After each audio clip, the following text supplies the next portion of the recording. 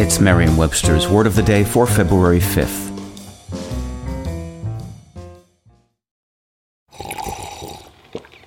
That's not just the sound of that first sip of Morning Joe. It's the sound of someone shopping for a car on Carvana from the comfort of home. That's a good blend. It's time to take it easy, like answering some easy questions to get pre-qualified for a car in minutes.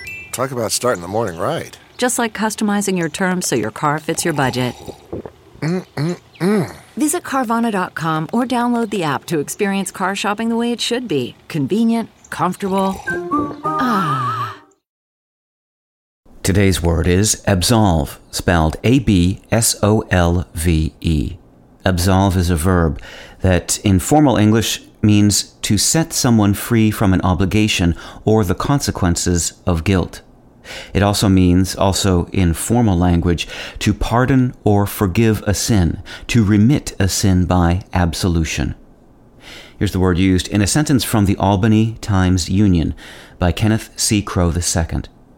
If descendants cannot be found, the Church is hopeful that courts will legally absolve them from having to do so, and the land transfer can move forward. The act of absolving can be seen as releasing someone from blame or sin, or loosening the hold that responsibility has on a person, which provides a hint about the word's origins.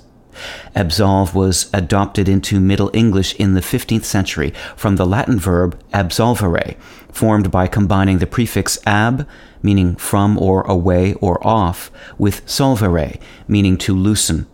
Absolve also once had additional senses of to finish or accomplish and to resolve or explain, but these are now obsolete. Solvere is also the ancestor of the English words solve, dissolve, resolve, solvent, and solution. With your Word of the Day, I'm Peter Sokolowski. Visit Merriam-Webster.com today for definitions, wordplay, and trending word lookups.